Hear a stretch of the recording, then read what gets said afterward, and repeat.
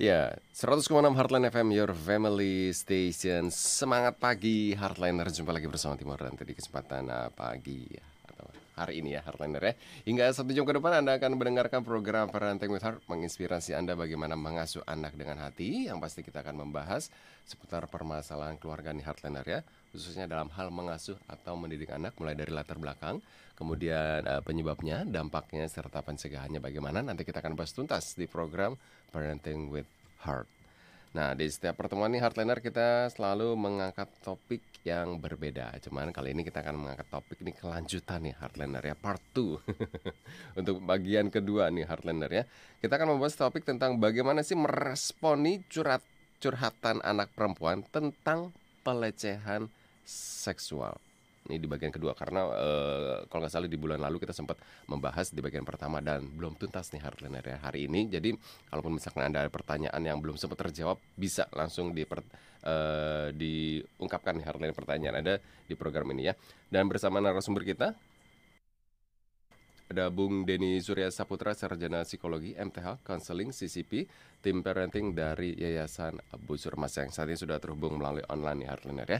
Jadi siaran kita selain bisa didengarkan di radio, Anda juga bisa melihatnya langsung melalui live streaming di channel YouTube kita di Heartline Network. Kita akan segera menyapa Bung Denny nih. Halo Bung Denny, semangat pagi.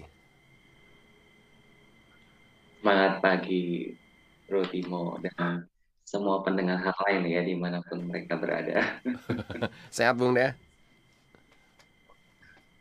Ya, bersyukur sehat dan baik-baik saja di sini. Wow, puji Tuhan nih Heartliner ya. Baik, Bung Denny hari ini kita ini membahas kelanjutan dari tema bulan lalu ya kalau nggak salah ya, tentang bagaimana sih meresponi Iya, curhatan betul. anak perempuan tentang pengalaman pelecehan seksual yang dialaminya nih Heartliner ya. Ternyata kalau misalkan bulan lalu kita sempat bahas ini, ternyata pelecehan seksual ini memang seperti gunung es ya. Kelihatannya di permukaan itu cuma kecil gitu ya, paling cuma sedikit gitu. Tapi ternyata kalau misalkan ditelusuri lebih dalam lagi, wow, banyak banget ya. Dan hari ini kita akan mencoba untuk membahas apa sih yang harus kita lakukan sebagai orang tua, bagaimana sih cara meresponinya. Tapi sebelum kita berlanjut ke topik kita yang bagian kedua, mungkin kita bisa sedikit flashback nih, Bung Den. Di bagian yang pertama beberapa waktu lalu, seperti apa nih, Bung Den? Oke, di bagian pertama kemarin ini, di beberapa pertemuan sebelumnya itu, kita sudah pernah bahas mengenai kenapa sih saya mengambil topik ini gitu ya. Dan ini Mm-mm. menjadi suatu hal yang sudah nggak asing lagi, dan banyak dikeluhkan juga oleh mereka-mereka secara khusus anak perempuan yang mengalami pelecehan seksual, yang mereka nggak punya tempat yang aman untuk mereka curhat gitu ya. Mm. Nah, bukan berarti ketika saya membawakan materi ini semua anak perempuan begitu, ya enggak gitu ya. Dalam beberapa kasus, ya di dalam beberapa pengalaman hidup anak perempuan, di dalam pengalaman keluarga tertentu, mereka punya kasus-kasus seperti ini. Dan tetapi tidak semua anak perempuan yang pernah mengalami pelecehan seksual, dia punya tempat yang aman untuk cerita. Ya, mereka sangat tertekan, mereka sangat ketakutan, dan mereka bingung harus bagaimana. Itu ya, kalau pelakunya itu begitu dekat, Mm-mm. bahkan setiap hari mereka berjumpa dengan si pelaku itu. Sementara mungkin keluarga nggak tahu, mungkin orang itu adalah anggota keluarga sendiri, Oh. itu kan, yang melakukan pelecehan kepada si anak perempuan ini. Nah, itu tambah berat banget gitu ya. Dan berapa banyak anak-anak kita ya yang mungkin gitu ya menyembunyikan itu dalam beberapa kasus gitu. Di dalam beberapa keluarga tertentu mungkin punya kasus-kasus seperti ini gitu ya. Nah, kemarin ini juga kita sudah membahas sedikit mengenai penyebab-penyebabnya, dan kita berbicara tentang banyak hal, tentang pertanyaan-pertanyaan gitu ya. Mm-mm. Banyak banget. Pertanyaan-pertanyaan mengenai apakah eh, hanya anak perempuan saja, anak laki-laki pun juga bisa dilecehkan gitu ya. Mm. Terkait tentang pelecehan seksual oleh perempuan malah gitu ya. Nah, Ya. ada banyak kasus-kasus. Seperti itu, Bung Nah, Timo. ketika berbicara banyak kasus-kasus, kita juga pengen tahu nih sebenarnya kasus yang terjadi akhir-akhir ini seperti apa sih Bung Denny? Mungkin kalau misalkan berkaca mm, dari mungkin banyak banget klien atau dari Pengalaman. Bung Denny yang bercerita, yang curhat, yang melaporkan gitu ya. Apa nih yang terjadi dengan Mm-mm, kasus-kasus pelecehan seksual untuk belakangan ini, Bung Denny? mm-mm. Nah, itu satu hal yang mendasari saya, kenapa saya membawakan tema ini juga, gitu ya. Bersyukur bahwa ternyata ada beberapa kali kesempatan terbaik untuk mendampingi anak-anak perempuan yang mereka punya pengalaman pelecehan seksual, ya, entah di masa kecil dan lebih kebanyakan di masa kecil ataupun di masa-masa dia di anak-anak usia sekolah gitu ya. Oh, Nah, sekalipun saya konselor laki-laki, saya pikir saya akan menjadi konselor yang akan menakutkan karena saya laki-laki hmm, gitu ya. Dan mereka anak-anak perempuan itu yang mengalami pelecehan seksual kan pasti dari laki-laki yang apa namanya yang melakukan menjadi gitu ya. korban gitu kan. Ya, mereka menjadi korban, tetapi ya bersyukur ketika mereka mau cerita gitu ya, mau datang, mau konsultasi, even saya seorang konselornya pria Hmm, gitu hmm, kan, hmm, hmm, hmm. ya, dan bersyukur apa namanya suatu kehormatan lah buat mereka. Nah, kasus-kasus yang belakangan ini tuh unik-unik ya, Bro Timo ya. Nah, uniknya di mana gitu? Ada pengalaman-pengalaman pelecehan seksual misalnya, dimulai dari pengalaman kehancuran hati seorang anak perempuan dengan ayahnya gitu. Hmm. Nah, ketika seorang anak perempuan merasa tidak berharga, ditolak, dihabis-habisan ditolak dan merasa tidak berharga, dan saya nggak ada untung-untungnya punya anak perempuan seperti kamu misalnya. Nah, kehancuran harga diri seorang anak perempuan dan kehilangan kasih sayang, bahkan ada juga yang sangat-sangat loss gitu ya, atau kehilangan atau merasa kurang kasih sayang dari ayah, itu mereka mencari kenyamanan-kenyamanan di luar sana. Even mereka nggak mencari, mereka bisa saja terkena masalah-masalah yang mereka alami, Iya. seperti pelecehan seksual ini gitu kan. Biasanya Ada kalau beberapa kasus melaporkan. hmm, Mm-mm. ya, kalau misalkan berbicara Oke, tentang pelecehan seksual kan bukan berarti mereka kan menyerahkan diri kan gitu. Pasti dilakukan ya. nggak, mereka pun pasti nggak mau gitu. Dan Mm-mm. yang ternyata yang tadi kata Nah, Bung Denny sendiri yang terjadi adalah akibat, kalau yang kita tahu selama ini misalkan pelecehan ya udah mungkin paling ekstrimnya adalah pemerkosaan seperti itu. Tapi ternyata mm-mm. eh, belum sampai ke titik pemerkosaan itu sendiri, harga diri seorang anak perempuan itu pun sudah bisa menjadikan apa ya, titik poin bagi si anak itu bahwa ternyata aku nih nggak ada harganya gitu ya, dan aku ya udah, aku mau keluar aja deh gitu. Mungkin itu juga menjadi salah satu penyebab dari pelecehan itu sendiri, atau seperti apa nih Bang? Nah, menarik sekali pernyataannya Bro Timo itu ya.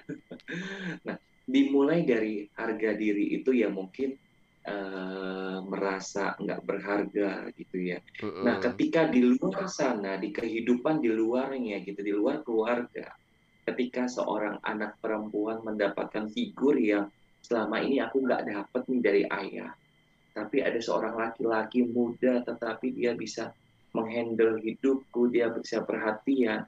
Nah, ternyata ujung-ujungnya ada yang dalam beberapa kasus ya, ada yang sampai kepada pemerkosaan. Ah, Nah, hancur lagi harapan lagi laki-laki. Laki-laki semuanya, bagi. dia katakan dengan kata-kata kotor gitu Mm, kan. mm, mm, mm, mm, Laki-laki mm. adalah ini gitu Mm, kan. mm, mm, mm, Merasa mm. hancur, merasa jijik, merasa apa namanya nggak ada artinya. Kok semua laki-laki begini? Kapan aku bisa menemukan figur laki-laki yang bisa menjadi teladan buat aku dan bisa memimpin hidupku? Karena aku udah nggak pernah nih dapat dari keluarga. Misalnya kayak gitu dalam beberapa kasus. Lalu juga ada yang memang tidak ada lagi figur orang tua gitu ya. Dan ketika keluarganya sendiri gitu ya, saudaranya sendiri gitu, yang mungkin terbawa oleh hawa nafsu yang tidak terkendali, melakukan terhadap saudaranya sendiri. Nah, ya mungkin antara dengan paman, dengan keponakan, atau apapun itu bentuknya. Bisa dalam konteks circle dari keluarga sendiri yang melakukan pelecehan hingga sampai kepada pemerkosaan. Bahkan itu berulang kali pada korban yang sama, dengan satu circle keluarga yang sama. Nah, itu akan menjadi sesuatu yang sangat rumit dan begitu hancur kejiwaan dari anak perempuan. Ternyata dampaknya luar biasa nih ya. Dan contoh-contoh kasus yang Mm-mm. terjadi pun yang ditangani oleh Bung Denny ini sendiri pun kasus-kasus yang nggak nyangka mungkin gitu ya. Loh, ada juga ya kasus seperti ini gitu ya. Iya, Tapi itu realita hidup ya. sangat-sangat Mm-mm. tidak menyangka. Mm-mm. Dan kebanyakan itu yang terjadi dari orang terdekat kah atau orang jauh kah atau seperti apa Bung? Bervariasi ya. Mm-mm. Ya, ada yang memang melaporkan bahkan dari kakak kandungnya sendiri Wah. melakukan sebuah pelecehan, gitu ya. Lalu bagaimana misalnya seorang ayah gitu ya di depan anak perempuannya gitu kan, mungkin karena minimnya pengetahuan gitu ya Mm. tentang pendidikan seksual dan bagaimana kedewasaan emosional dalam mengendalikan birahi gitu ya. Nah, seorang ayah melakukan pelecehan di depan anak perempuannya sendiri.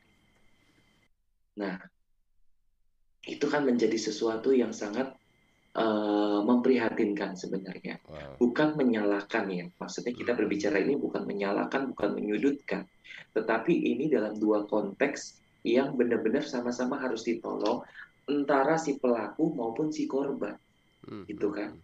Nah, apalagi ini sudah kena kepada kehidupan perkembangan anak. Nah, ini yang akan mempengaruhi aspek perkembangan kehidupan lainnya pada diri si anak, gitu ya. Nah, apalagi kalau misalnya itu di circle sendiri, ya. Bahkan, nah ini nanti ada kita bahas juga beberapa penyebabnya gitu ya. Penyebab-penyebab bagaimana keluarga utama, keluarga inti menjadi contoh dalam kehidupan yang begitu bebas, seksnya bebas gitu ya, sampai pada akhirnya pelecehan itu kayak seperti turun temurun gitu ya, karena dicontohkan dalam perilaku sehari-hari. Mungkin ada beberapa kasus dengan orang tua yang seperti itu sehingga anaknya ya ini beberapa laporan juga sampai akhirnya anaknya pun melakukan hal yang sama seperti orang tuanya itu ya. Nah, ketika berbicara sebelum kita bertanya lanjut lebih dalam terkait dengan penyebab dari pelecehan seksual itu sendiri, kita mungkin juga ingin mengkategorikan tentang pelecehan seksual itu sendiri sebenarnya seperti apa sih Bung Den? Bahwa seseorang melakukan tindakan tersebut, oh itu sudah masuk dalam pelecehan. Mungkin tuh ini juga yang menjadi di mana anak-anak juga kurang mengerti nih, mungkin harus diberitahu sejak usia dini Nah, ini nek atau nina ini sebenarnya kamu udah nggak boleh loh ketika ada orang melakukan atau memegang ini berarti itu tandanya udah pelecehan atau seperti apa, Bung Denny? Kategorinya. nah kategorinya memang ini biasanya sering banget sudah diantisipasi ya sama orang tua tentunya gitu ya. Mm, Beberapa orang tua pada zaman sekarang ini sih pada umumnya sudah melakukan antisipasi sejak dini untuk mengetahui, memberikan informasi kepada anak-anak apa aja sih yang termasuk tentang yang namanya sexual harassment gitu ya, mm. tentang pelecehan seksual gitu. Nah, kategori-kategori yang biasanya diantisipasi oleh orang tua kepada anak, baik anak laki-laki maupun anak perempuan gitu ya. Pertama misalnya, bagaimana orang-orang di sekitarnya, teman-teman di sekitarnya, kalau ada yang mengejek dia dengan istilah-istilah seksual, nah itu juga termasuk ke dalam kategori Hmm, pelecehan seksual jadi gitu verbal ya. itu ya. Terus bagaimana nantinya, nah ini juga terkait dengan beberapa penyebab gitu ya. Ada ketika misalnya anak kita gitu ya eh, berteman dengan teman dewasa dari kakaknya atau siapanya gitu, dan kita nggak tahu bahwa ternyata orang-orang yang di circle itu, ya teman orang lain, misalnya teman dari saudaranya gitu kan, nah teman dari kakaknya gitu kan, mencium atau meraba-raba gitu kan, menyentuh bagian vital gitu kan. Nah, itu juga bisa tergolong ke dalam pelecehan seksual. Dan kadang-kadang nih ya, Bung Timo ya, kita pikir, oh, kadang-kadang terselubung gitu ya. Iya, kadang-kadang ya ini hal Misalnya, yang biasa aja ya, gitu. Kita pikir mungkin kita sebagai orang tua, oh ini mah biasa aja. Oh kayak kayak mungkin paman ke keponakan, oh mungkin ini karena sayang gitu kan. Kan kadang-kadang kita suka suka blur gitu lu, Bung Dan. betul banget. Apalagi misalnya contoh nih ya, ini bukan mengeneralisasikan semua tetangga adalah buruk, enggak gitu ya. Karena dalam beberapa kasus misalnya, kita tahu bahwa tetangga kita baik gitu ya. Dan mungkin juga ada yang nggak sengaja, ada juga yang memang problem yang sesungguhnya gitu ya. Ada juga yang disengaja karena memang susah mengendalikan, karena memang ada masalah-masalah seksualitas gitu. Nah, kita nggak tahu bahwa anak kita bisa saja gitu kan terkena pelecehan gitu. Entahkah ada beberapa kasus gitu kan yang apa namanya, kelaminnya diraba oleh tetangga, terus bagaimana ketika diajak bermain itu ya, entah dengan tetangga atau dengan siapapun yang ada di circle kehidupan si anak, ya itu terkait dengan bagaimana kelaminnya mungkin tergesek gitu kan, atau menimbulkan sensasi yang nikmat sampai akhirnya ke bawah sampai di masa remajanya gitu kan, ada juga yang seperti itu. Nah, ada juga nih misalnya, itu biasanya pelakunya laki-laki, pelaku perempuan pun ada Hmm. ya, anak laki-laki itu di usia kecilnya gitu kan, masih masih kecil tapi kelihatan apa namanya, mengundang birahi perempuan gitu ya, perempuan muda gitu atau siapapun itu, ya bisa saja ada beberapa anak laki-laki gitu ya, anak usia SD misalnya, ya dicium habis-habisan gitu kan, ada yang seperti itu dan sampai menimbulkan ketakutan gitu kan. Nah, sampai ada ciuman, disentuh bagian kelamin anak laki-laki, ada juga seperti itu. Ya memang sih jarang untuk anak laki-laki yang dilakukan dilecehkan dari sejak kecil. Biasanya memang kasus ini kepada Anak anak-anak perempuan. perempuan gitu ya. Baik. Nanti kita Itu akan itu baru dua kategori gitu ya. ini sepertinya banyak nih hardliner ya. Baik, selain kita akan lanjutkan lagi Bung Denny ya terkait dengan penyebabnya apa sih ketika terjadi pelecehan seksual itu apa sih yang menyebabkan gitu ya. Nanti kita akan bahas lebih dalam lagi dan bagi hardliner kembali diingatkan untuk Anda yang ingin bertanya ataupun Anda punya cerita dipersilahkan langsung ke 0855 885 1006. Tapi yang setelah berikut ini ya. Ya, 100,6 Heartland FM, your family station. Terima kasih Heartliner, saat ini Anda masih mendengarkan program Parenting with Heart. Dan dengan tema kita pada kesempatan hari ini adalah bagaimana meresponi curhatan anak perempuan tentang pelecehan seksual. Bagian yang kedua nih Heartliner ya. Jikalau Anda ada pertanyaan bisa langsung ke 0855 885 1006. Nah, bagaimana cara meresponi curhatan anak perempuan nih Heartliner ya. Dan Bung Denny sepertinya nih kita belum buka buka line pertanyaan, sudah ada yang masuk nih Bung Denny. Dan juga mungkin ini kita harus segera merespon ini curhatan dari seorang anak perempuan nih Heartliner ya. Dan sekali lagi untuk Anda yang ingin bertanya langsung di 0855 885 1006 atau di 021 591 9244. Bung Den dari Fitri ini ya. Selamat pagi Pak, nama saya Fitri. Saya ingin bertanya masih seputar tentang tema kita pada kesempatan kali ini. Jadi teman saya pernah pelecehan, ya, mendapatkan pelecehan secara tidak langsung. Itu di depan orang tuanya, tapi ternyata orang tuanya hanya diam. Bagaimana cara menyikapi hal tersebut, nih Bung Denny ya? Atau mungkin orang tuanya sendiri menganggap itu bukan pelecehan, Bung Denny. Ya bagaimana nih Bung Denny dari Ibu dari Kak Fitri? Oke, thank you untuk pertanyaannya gitu ya.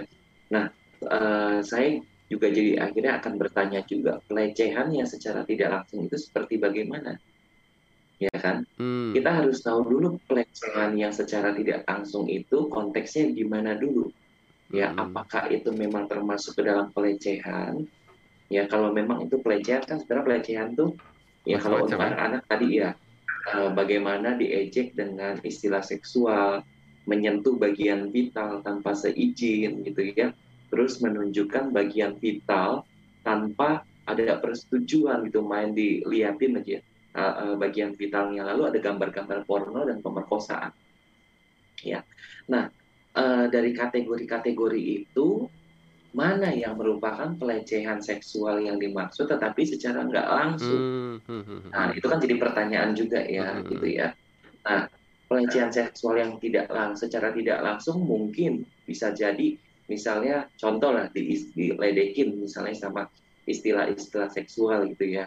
Tapi menurut si ayah, ya mungkin karena seorang laki-laki, dipikirnya, oh itu bercanda lah apa gitu ya, mungkin gitu Nah kan. makanya nih, Bisa jadi ayahnya diem. Nah, ini konteksnya apa dulu gitu kan, kalau sehingga hmm? kita bisa tahu nih gitu kan. Nah, Itu kalau yang ya.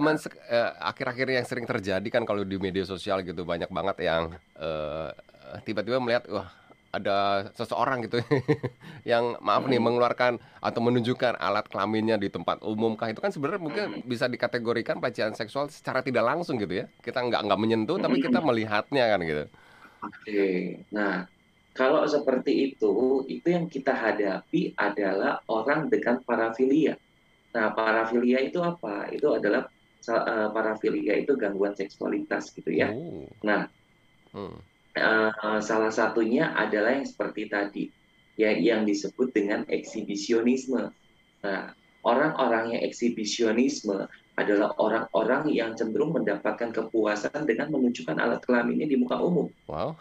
Nah, itu ketika ketika orang-orang histeris gitu ya, ketika orang-orang atau perempuan Kaget gitu. begitu Hmm, hmm, histeris, hmm. anak perempuan begitu histeris, dia akan menjadi cenderung untuk lebih birahi gitu ya, lebih mendapatkan Oh. kepuasan seksualnya. Hmm, Tapi hmm. kalau diem aja ya, ya udah biasa aja gitu ya. Nah, untuk hal-hal seperti ini menghadapinya ya namanya juga kadang-kadang kaget gitu ya. Perempuan kalau perlakuan seperti itu juga pasti Hmm, kaget hmm, dan hmm, pasti hmm, hmm. histeris gitu kan.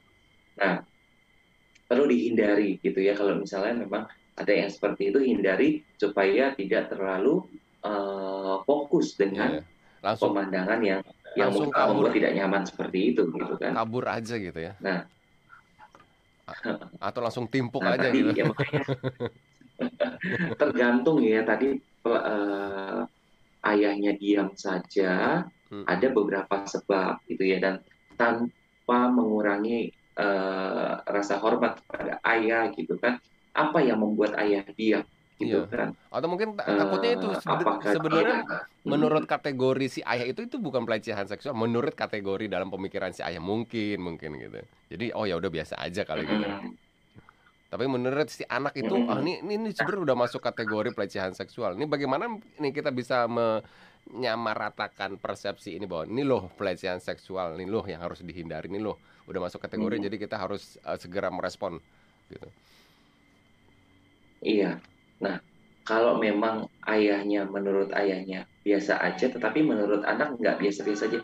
Nah, ini yang penting nih, Hmm. itu kan. Bagaimana ayah menangkap itu menjadi sesuatu yang masalah bagi si anak, dan itu perlu diklarifikasi. Hmm. Ya, terus emosi si anak mengenai pengalaman itu yang nggak membuat dia sangat-sangat tidak nyaman, ya perlu kita handle, ya perlu kita apa namanya empatikan. Oh ternyata menurut kamu ini menjadi sesuatu yang nggak nyaman ya itu.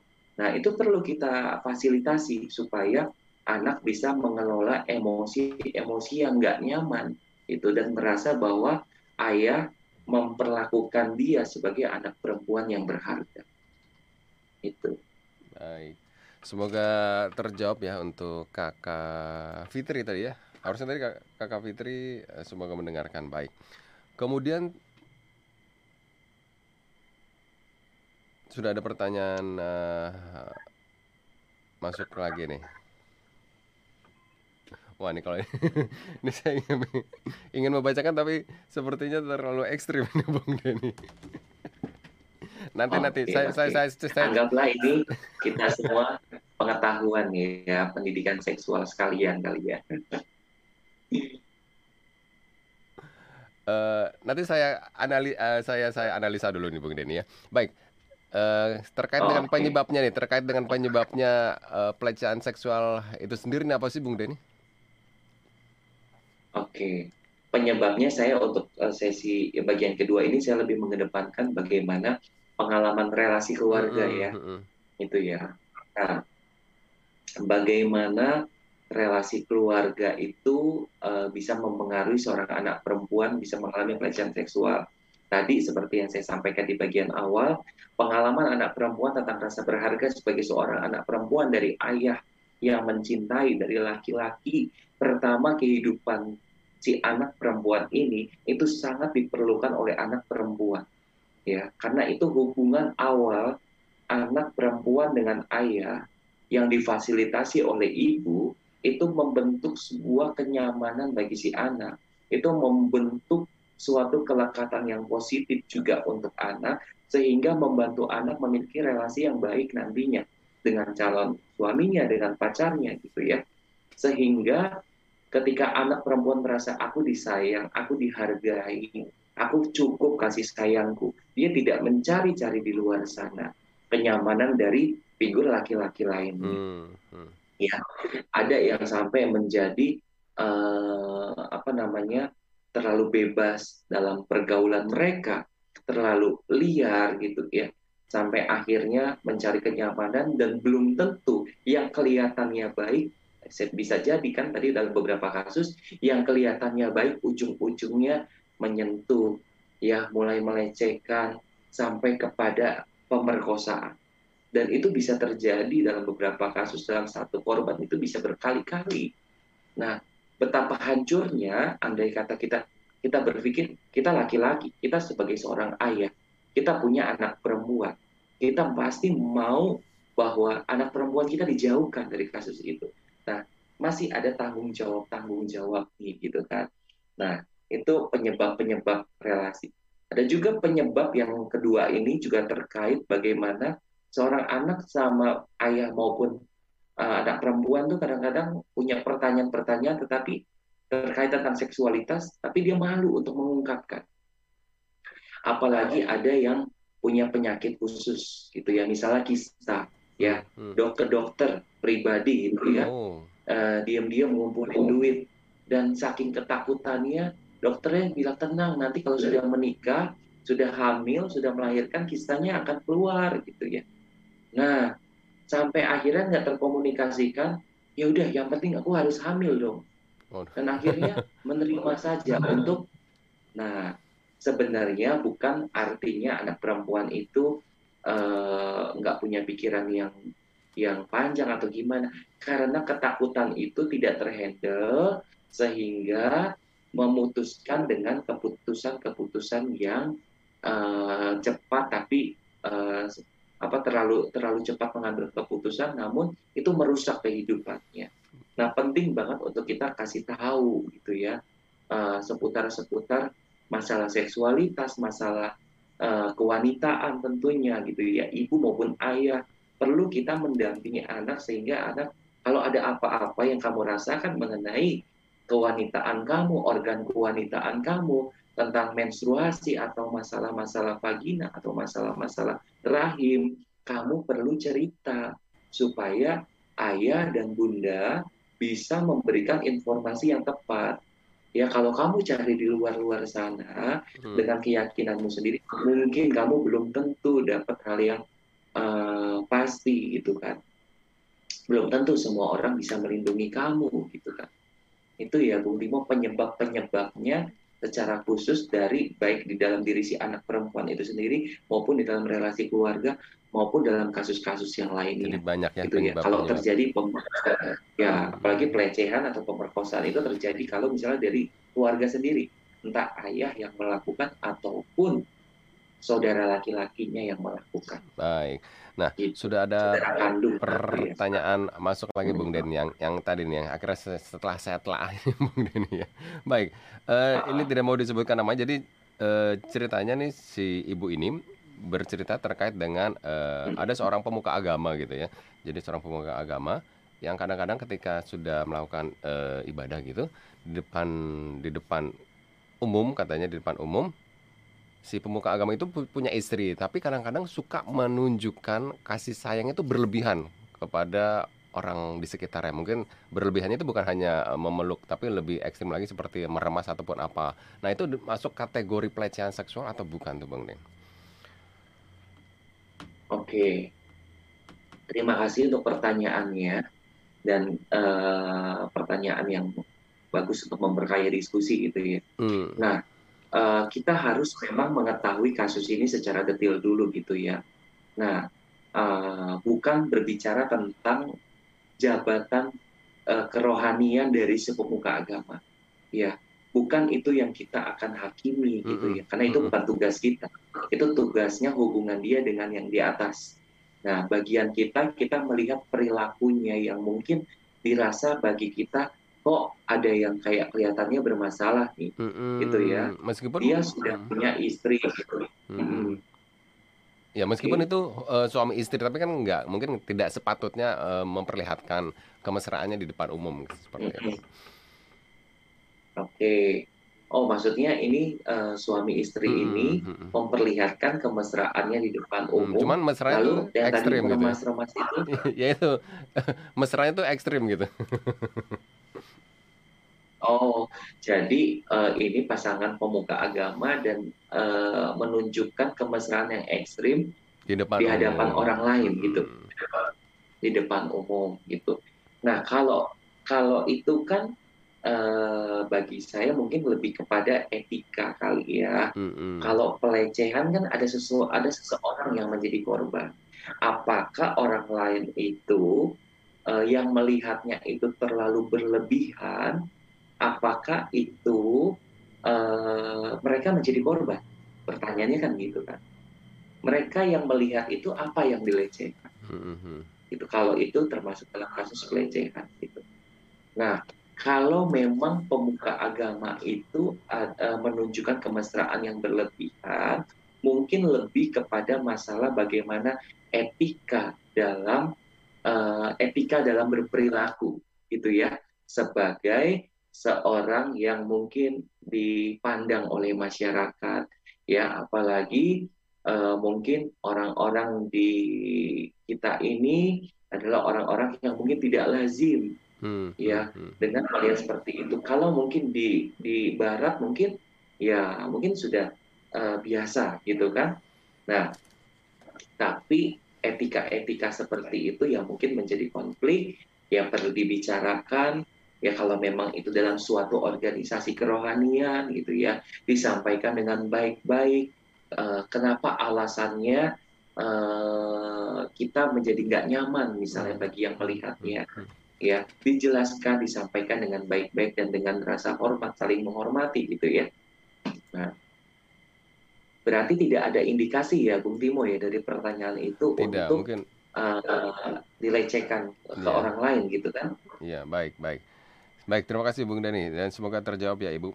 Baik, nanti kita akan lanjutkan lagi Bung Deni terkait dengan tema kita pada kali ini, bagaimana sih meresponi curhatan anak perempuan kita terkait dengan pelecehan seksual dan pengaruhnya apa aja sih Bung Deni dan bagaimana sih cara mengantisipasinya. Nanti setelah ini kita akan bahas lebih dalam lagi Bung Deni ya. Baik, Heartliner, untuk Anda yang ingin Oke. bertanya bisa di 0855 885 1006 atau ini juga sedang live streaming di channel YouTube kita di Heartline Network. Anda juga bisa berkomentar melalui live chat yang saat ini sedang berlangsung. Tapi sebelumnya kita akan dengarkan dulu yang berikut ini. Ya, 100,6 Heartline FM, your family station. Terima kasih Heartliner. Tapi sebelumnya saya punya informasi. Apakah Anda berpikir Anda baik-baik saja nih Heartliner ya, dan tidak membutuhkan dukungan? Nah, seringkali kita berpikir demikian. Hanya ketika kita melihat pikiran dan emosi kita dengan lebih mendalam nih Heartliner, kita akan menemukan isu-isu yang terkubur dan perlu diproses agar kita dapat lebih pulih dan berkembang lebih jauh. Nah, hadiahkan diri Anda pemulihan dan perkembangan diri dengan mengikuti workshop Healing and Thriving pada 17 hingga 19 Juni 2022 jam 7 malam hingga pukul 9 malam. Dan apa aja sih yang akan Anda alami dalam workshop ini? Tentu saja Anda akan mendapatkan dukungan untuk mengetahui area hidup yang masih membutuhkan pemulihan lebih lanjut, kemudian mendapatkan pengetahuan lebih dalam tentang proses perubahan dari perspektif neuroscience, serta proses transformasi. Difasilitasi untuk lebih memahami fase transformasi pribadi Anda dan sumber daya yang dapat Anda manfaatkan.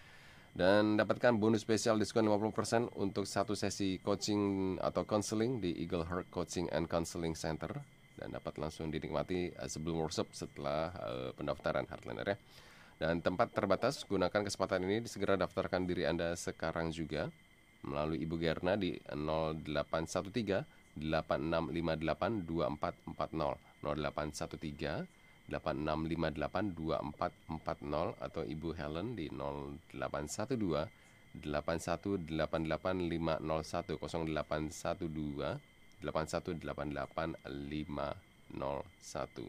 Anda bisa segera mengikuti Healing and Thriving Workshop yang akan berlangsung pada tanggal 17 hingga 19 Juni 2022 jam 7 hingga pukul 9 malam. Baik, Heartliner, saat ini Anda masih mendengarkan program Parenting with Heart dan masih bersama narasumber kita Bung Denny Surya Saputra, Sarjana Psikologi MTH Counseling CCP, tim dari Parenting Yayasan Buzzer Mas, dan tema kita adalah bagaimana sih meresponi curhatan anak perempuan terkait dengan pelecehan seksual. Ya, Bung Denny, ini sudah di sesi terakhir nih. Dan masih banyak nih sebenarnya nih yang belum dibahas nih Bung Denny. Nah, dalam waktu singkat ini apa saja sih pengaruhnya Bung Denny ketika anak perempuan kita nih khususnya nih curhat pasti, gitu ya. Dan curhatannya tidak diresponi malahan. Ya, ketika pasti ada rasa ketakutan yang masih terus ada, kecemasan, kekhawatiran, kegelisahan, merasa nggak aman pastinya. Apalagi kalau itu terjadi pelakunya adalah di lingkungan keluarga sendiri misalnya. Di circle terdekat dia akan merasa khawatir, merasa was-was kalau kemana-mana gitu ya. Dan menjadi ketakutan-ketakutan yang tidak akan berujung rasanya gitu. Nah, sulit untuk mendapatkan, kayaknya sulit mendapatkan siapa yang bisa melindungi saya gitu. Nah, lalu bagaimana saya bisa keluar dari circle ini gitu ya? Karena memang kalau ada kasus-kasus seperti ini butuh banget untuk anak-anak perempuan yang mengalami kasus-kasus seperti ini membutuhkan tempat yang lebih aman buat dia ya sampai kepada pemulihannya. Ya, intinya pengaruhnya di situ gitu ya. Kalau dilihat tadi pertanyaan terakhir ya Bung Bimo ya, terkait dengan tadi pemuka rohani itu ya, sebenarnya tugas kita adalah bukan terlalu fokus dengan si pemuka rohani itu, biarkan itu menjadi hubungan dia dengan Tuhan tadi gitu kan. Lalu bukan kita menghakimi, tetapi biarkan nanti disampaikan secara hikmat gitu ya, secara berhikmat kepada organisasi kerohanian di tempat itu. Lalu fokus kita adalah kepada anak-anak kita.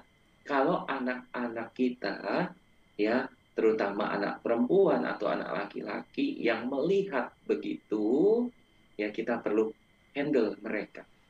Nah, ini dia. Nah, ini berbicara juga tentang antisipasi nih yang akan kita bahas juga di sesi terakhir ini. Kadang-kadang ketika misalkan terjadi hal ekstrim seperti tadi, kita memberitahu ke anak-anak kita seperti apa? Dek, jangan seperti itu ya, atau seperti apa nih Bung Den ini? Kadang-kadang kita itu sebagai orang tua juga pengen tahu nih caranya nih, cara yang sangat efektif seperti apa sih? Tapi kita juga takutnya kadang-kadang kita suka berpikir nih, ini sudah waktunya belum ya kalau kita membicarakan hal ini kepada anak-anak kita gitu. Itu juga menjadi salah satu pertanyaan yang sering ditanya orang tua nih. Iya betul, apalagi wah ini sebenarnya banyak ya Parenting with Heart bersama dengan kita tim parenting Yayasan Buzzer Mas beberapa kali juga sudah pernah disampaikan mengenai pendidikan seks gitu ya. Nah, sebenarnya pendidikan seks itu dimulai dari anak usia dini gitu ya. Itu ada cara-caranya tersendiri gitu ya. Anak-anak kita yang masih kecil banget, anak usia dini, mereka perlu cerita tentang bagaimana mereka ada gitu kan di dalam kandungan ibu sebagai sebuah cerita gitu ya. Dan mereka mendengarkan dengan bahasa yang mereka cocok untuk anak-anak usia dini gitu kan. Lalu yang mungkin yang saya bagikan saat ini adalah anak-anak yang mungkin di usia SD gitu ya, yang bagaimana kita bisa memberikan pendidikan seks sejak dini, Lalu yang seperti tadi, antisipasinya apa? Ya, yang kategori-kategori pelecehan seksual gitu ya. Lalu etika-etika dalam berperilaku seksual, yang kayak tadi, perilaku seksual kan bukan hanya hubungan intim laki-laki dan Hmm. perempuan saja, tetapi bagaimana kita memperlakukan alat kelamin kita, lalu bagaimana kita bersikap dengan kelamin kita, ya, kebersihan misalnya pakaian dalam, kebersihan apa nah, kebersihan alat kelamin. Nah, itu juga perlu kita sampaikan kan ke anak-anak dari sejak usia paling tidak minimal apa namanya? Bukan minimal ya. Paling nggak kita mulai dari sejak dia anak usia sekolah gitu ya. Kelas SD gitu ya. Penting banget untuk merawat kebersihan organ-organ vital gitu kan. Lalu bagaimana mengantisipasi kalau ada yang menyentuh ini dan bagaimana kita meresponinya kalau ada orang yang berbicara tentang aktivitas seksual, berbicara tentang istilah-istilah seksual, ya kita perlu mengajarkan anak untuk mengantisipasi obrolan kita tuh perlu membawa mereka kepada antisipasi seperti itu. Nah, bagaimana waspada terhadap orang-orang yang tidak dikenal gitu ya, mengajarkan anak bagian-bagian tubuh nih yang tidak boleh disentuh oleh orang lain gitu ya, kecuali kalau nanti kamu sudah menikah dengan pasanganmu yang resmi gitu Hmm. kan. Nah, menjaga komunikasi kerjasama dengan pembina rohani, dengan guru gitu ya, dan kita pastikan juga bahwa guru dan pembina rohani sehat mental, sehat secara rohani dan jasmani tentunya gitu ya. Nah, mengenal lingkungan bermain anak-anak gitu kan, tadi kan kita tahu bahwa ada juga misalnya teman dilecehkan sama teman, dilecehkan sama tetangga, dan banyak kejadian-kejadian yang kita tidak sangka gitu. Dan yang paling penting adalah komunikasi antara kita dengan anak kita tentunya ya, Hmm. Bung Timo ya. Iya. Jadi bagaimana caranya agar anak kita ini mau curhat ya? Kadang-kadang ketika sudah terjadi gitu ya, anak malah nggak mau curhat, murung gitu aja. Dan kita sendiri sebagai orang tua juga kadang-kadang suka takutnya nih, bingung gitu ketika terjadi perubahan-perubahan yang terjadi pada anak kita nih. Apa sih yang harus dilakukan nih? Kemudian antisipasinya seperti Nah, apa nih? perubahan-perubahan yang mengurung diri, ketakutan, kita pahami dulu emosi-emosi itu gitu ya, sampai anak merasa oh iya ya, aku ada yang ngertiin aku loh gitu, dan aku sepertinya menangkap ini tempat yang aman untuk aku cerita gitu ya. Jadi kendalikan gitu ya, dan memang ada beberapa orang tua yang hancur hatinya tentunya gitu ya Bung Timo ya, hancur hatinya ketika misalnya mengetahui kasus-kasus seperti ini dialami oleh anak perempuannya, ya, hancur pasti, rasa marah pasti, kayak pengen ngomong kenapa gitu kamu bisa terjadi seperti ini gitu ya. Anak pasti sudah merasa sangat takut, merasa sangat enggak nyaman sekali gitu kan, dan merasa jijik, merasa kayaknya aku nggak mau hidup lagi, bisa jadi gitu ya, menjadi seperti itu. Dan penting banget ya kendalikan, karena sama-sama hancur pastinya orang tua dan anak itu. Dan kalau memang biasanya memerlukan bantuan profesional kesehatan mental, ya segera menghubungi bantuan profesional kesehatan mental gitu ya. Nah, yang penting adalah rasa aman dulu untuk anak, emosi-emosinya itu ter, apa ya, eh, tervalidasi gitu ya, bahwa aku ini sedang takut loh, aku dimengerti itu, dan aku bisa cerita akhirnya gitu ya, dan bukan untuk menghakimi si anak juga, Hmm. belum tentu anak kita yang berperilaku buruk gitu Hmm. ya, Hmm. tetapi dia adalah korban. Ya, Nah, penting sekali ya. Jadi penting untuk nanti. si anak ini merasa aman. Nah, kalau itu terjadi di luar keluarga utama, kalau tapi juga ada kasus, misalkan contoh kasusnya yang ternyata yang memperkosa itu si ayahnya, ayah kandungnya sendiri, itu kan berarti kan keluarga utama. Sedangkan misalkan mereka ibunya sudah terpisah gitu. Nah, si anak ini bingung gitu. Lah, saya harus bercerita kepada siapa? Saya harus melapor kepada siapa ketika yang terjadi yang melakukannya adalah orang sangat dekat gitu ya. Nah, Untuk kasus-kasus seperti itu memang perlu bantuan tentunya gitu ya. Hmm. Untuk mungkin ada anak-anak perempuan yang mungkin mendengar siaran ini ataupun pernah punya pengalaman ini dan sampai hari ini takut gitu ya. Ya, eh, bukan untuk memaksa untuk cerita gitu ya, tetapi ada baiknya untuk menyelesaikan persoalan-persoalan itu sebelum terjadi masalah-masalah lainnya Hmm. gitu ya. Dan biasanya kondisi-kondisi kalau itu circle terdekat, beberapa kasus membutuhkan pemisahan tempat tinggal lebih dulu gitu ya, supaya anak bisa menjadi merasa lebih aman, merasa tidak gelisah setiap hari, tidak ketakutan, tidak mengurung diri gitu ya. Jadi tidak merasa was-was gitu ya. Ada beberapa kasus yang memang menyampaikan merasa takut kalau di rumah ya. Pak Denny, saya merasa takut, saya kunci aja gitu semuanya kalau keluar gitu. Jadi saya suka menyimpan makanan dulu di kamar atau apa, dan itu menjadi suatu ketakutan yang tidak berujung. Tapi ada beberapa kasus yang melaporkan juga bahwa akhirnya kebetulan misalnya nih kakak beradik mereka mengalami pelecehan yang sama gitu ya dengan orang terdekat pelakunya gitu. Mereka sama-sama berjuang dan akhirnya mereka bisa mencari pendapatan lebih sehingga mereka bisa tinggal mandiri gitu ya. Nah kadang-kadang orang tua nggak tahu nih gitu kan.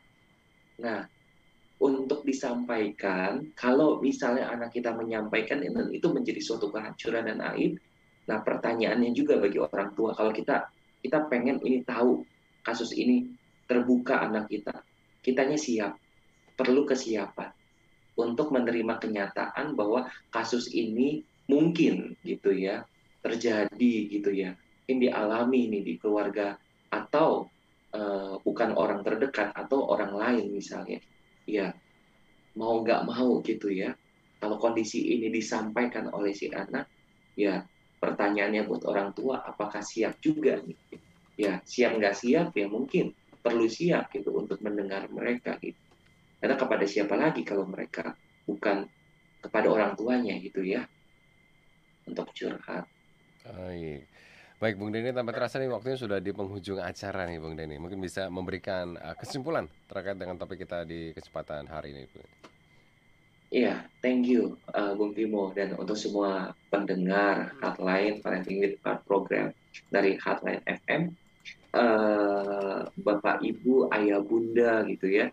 Untuk acara ini saya sebagai pengisi acara narasumber tidak bermaksud untuk mengeneralisasi gitu ya. Ini hanya berbicara tentang beberapa kasus dan beberapa keluarga. Yang terpenting adalah kita perlu jaga baik anak laki-laki kita maupun anak perempuan kita. Dan terutama secara khusus kalau kita berbicara tentang anak perempuan. Anak perempuan memiliki figur laki-laki pertama dalam hidupnya adalah ayahnya. Ya, penting bagi anak perempuan untuk memiliki relasi yang positif, relasi yang berharga, dimulai dari hubungan dia yang pertama kali dengan figur pertama laki-laki dalam hidupnya, yaitu ayahnya. Bagaimana ia dikasihi, bagaimana ia dicintai, bagaimana ia disayangi oleh ayahnya, itu akan membentuk seorang anak perempuan dengan pribadi yang sehat. Dan untuk masa depan pengalaman relasi berpacaran, relasi intim maupun relasi seksualitasnya suatu hari nanti bersama dengan suaminya nanti. Mungkin itu yang bisa saya sampaikan. Tetap semangat untuk seluruh keluarga di Indonesia.